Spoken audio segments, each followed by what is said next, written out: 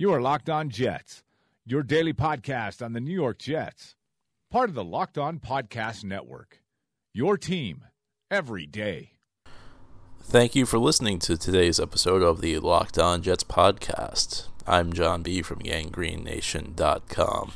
If you enjoy the show, please subscribe to it. Your options include iTunes and Spotify, and please leave the show a good review in iTunes. And while you're doing it, leave your Twitter handle to have a chance to win a subscription to Pro Football Focus with all of their stats and grades. Well, it's the rare Monday where we are not looking at a Sunday game for the Jets because the Jets played Thursday night. Today, I don't really have any big theme in mind. There are just a couple scattered thoughts that came to my head over the course of the weekend, so we're just going to kind of go through them one by one. The Jets are now 4-5. They're a little past the halfway point of the season. They have a game against the Tampa Bay Buccaneers coming up this coming Sunday in Tampa Bay. But after that is their bye. So if you factor in the extra days that come in after the Thursday night game this week against Buffalo, or last week against Buffalo, you're looking at a nice little period here for the Jets.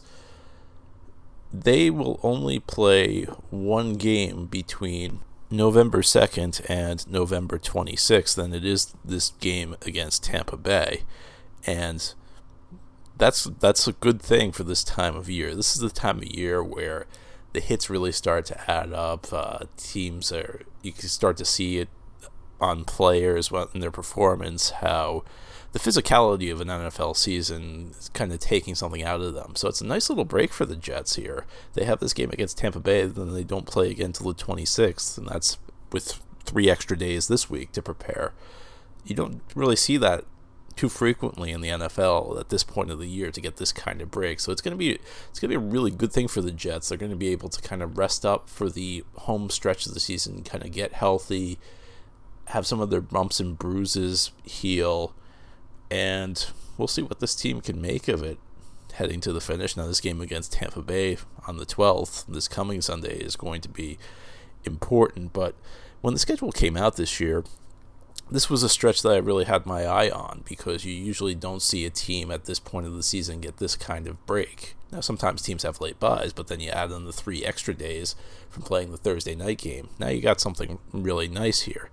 And it'll impact the Jets in other ways. It'll give the coaching staff maybe a chance to step back, take a breath, and review the film and assess how they're using the players, whether there might be a more effective way to utilize a player, whether you have an idea, another play you can install.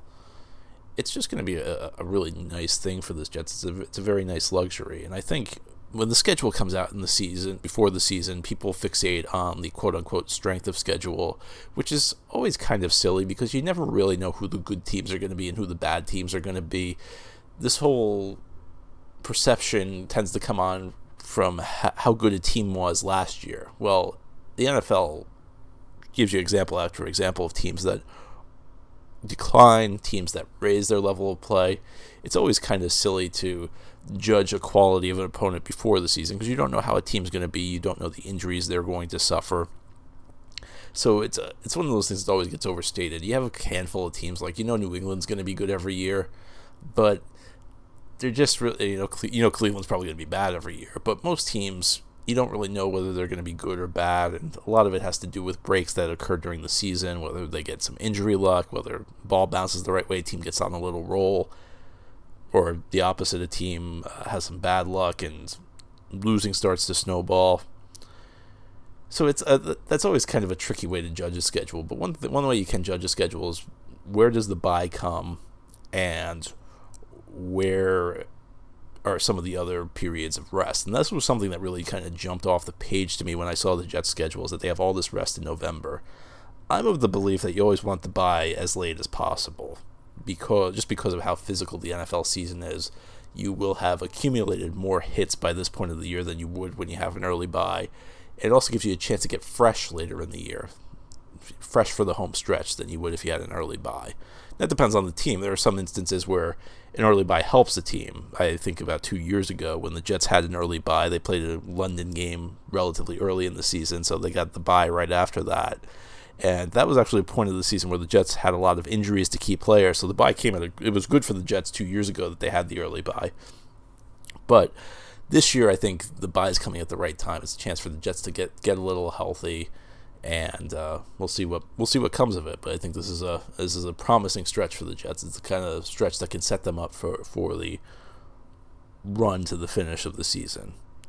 And while we're talking to the run of the finish of the season, one of the things that keeps coming up is which games can the Jets win, which games are they going to lose.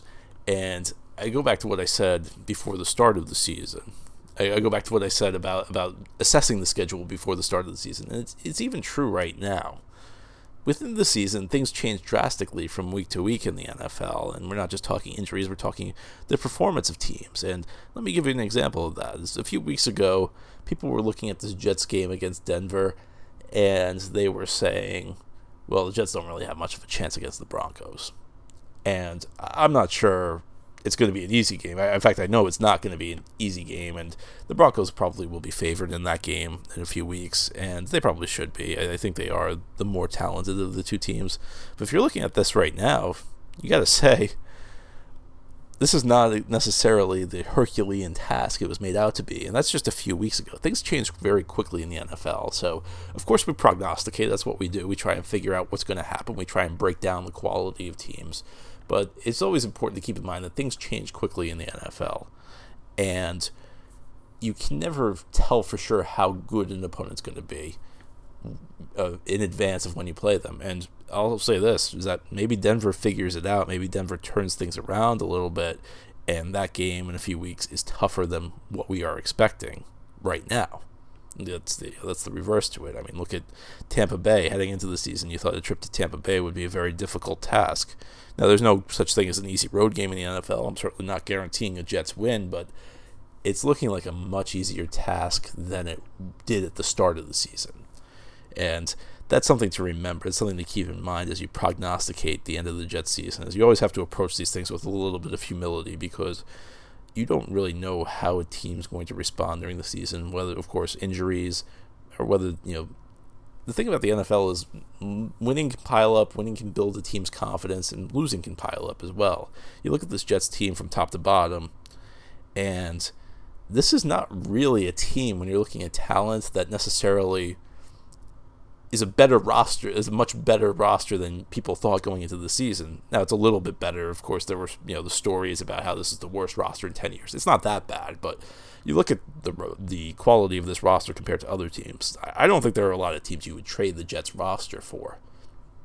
But they're exceeding expectations because, well, the coaching's done a pretty good job. Some players have stepped up a little bit more than you thought they would, and it seems like the Jets have a little momentum to them. And so, a few weeks ago, maybe a few months ago, people looked at the Jets and said that's an easy win, and they're finding that's not the case. And this Jets team has built a little confidence as the year goes on. So the Jets themselves are a little bit of a tougher out than people expected.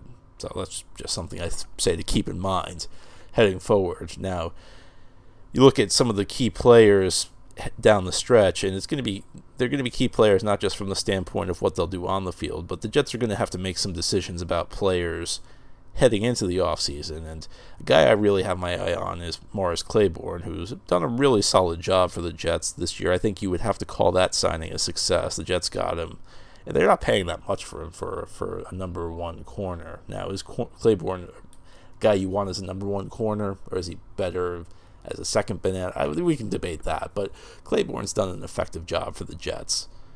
The big question with him, as always, is injuries, and an injury has popped up. It cost him some time in the Atlanta game, and it cost him some time last Thursday against Buffalo. He sat that one out. So that's going to be something to watch down the stretch. The Jets are going to have to make a decision on Claiborne at the end of the season. Do they re-sign him? Do they let him go? And I think his ability to bounce back from this injury is going to have an impact there in terms of, first of all, whether they make a big push to keep him, but second of all, how much money are they going to offer him? I think Claiborne's a tricky guy, because this is the type of player who, if you're not careful, you can put yourself into the type of contract that's not that good. you can put yourself into a bad contract very quickly. But if you go too crazy over, well, Claiborne was great this year. Well, it's not about how you are this year. It's about how you're going to be going forward. And Claiborne's ability to stay healthy is going to be a key part of that. Now, of course, we are in that stretch we discussed earlier about how the Jets are not playing many games over the next few weeks, so he's going to have a chance to get healthy. But his status heading to the end of the season, I think, plays a big role in what the Jets do this offseason, how they approach him. So he's a guy I'm watching, not just for his quality of play, but whether he can get healthy. And I think you would hope that with all this time off, he should be rested and refreshed and healthy for the home stretch. But something that bears watching: will he re-aggravate an injury? Will he suffer something else? These are the types of things you have to keep your eye on heading to the finish of the season. So Claiborne is a guy to keep your eye on for any number of reasons. And finally, I just want to talk a little bit about what happened in the NFL this weekend. Jets did not play this Sunday. It's rare that you don't get a Jets Sunday, so you get to enjoy some other games. And it's the best. I always say it's the best kind of weekend because the Jets already have a win, so you can just go and enjoy and watch the other teams. And of course, the team that really sticks out from a New York context is the Giants, the Giants look like the team people thought the Jets were going to be. I mean, they can't get out of their own way. And this year's Giants team makes last year's Jets team look like a well-oiled machine. I mean, they come off a bye and lose 51-17 to the Rams, who the Rams are having a good year, but I mean, it's just unbelievable how bad the Giants look now. And I'll tell you, I'm not a big believer in getting rid of a coach quickly. I think most cases you have to give coach or GM 4 years before you make a move. You just have to give them a chance to implement their system. And really the only exception is if you just have a disaster. And I think the Giants have a disaster on their hands right now. Ben McAdoo seems lost. And the Giants have suffered some key injuries. There's no way around. They're not putting their full team on the field. Even when they were putting their full team on the field, they were losing games. And when you lose 51-17 off a bye, especially against a West Coast opponent playing an early start, a 10 a.m. kickoff on the West Coast, and you put in that kind of effort, and I mean, people were questioning that the effort of the Giants left and right on the post-game shows yesterday, people in the league. I mean, I just don't see how you survive it. The team locker room seems like a mess. He has to suspend players left and right.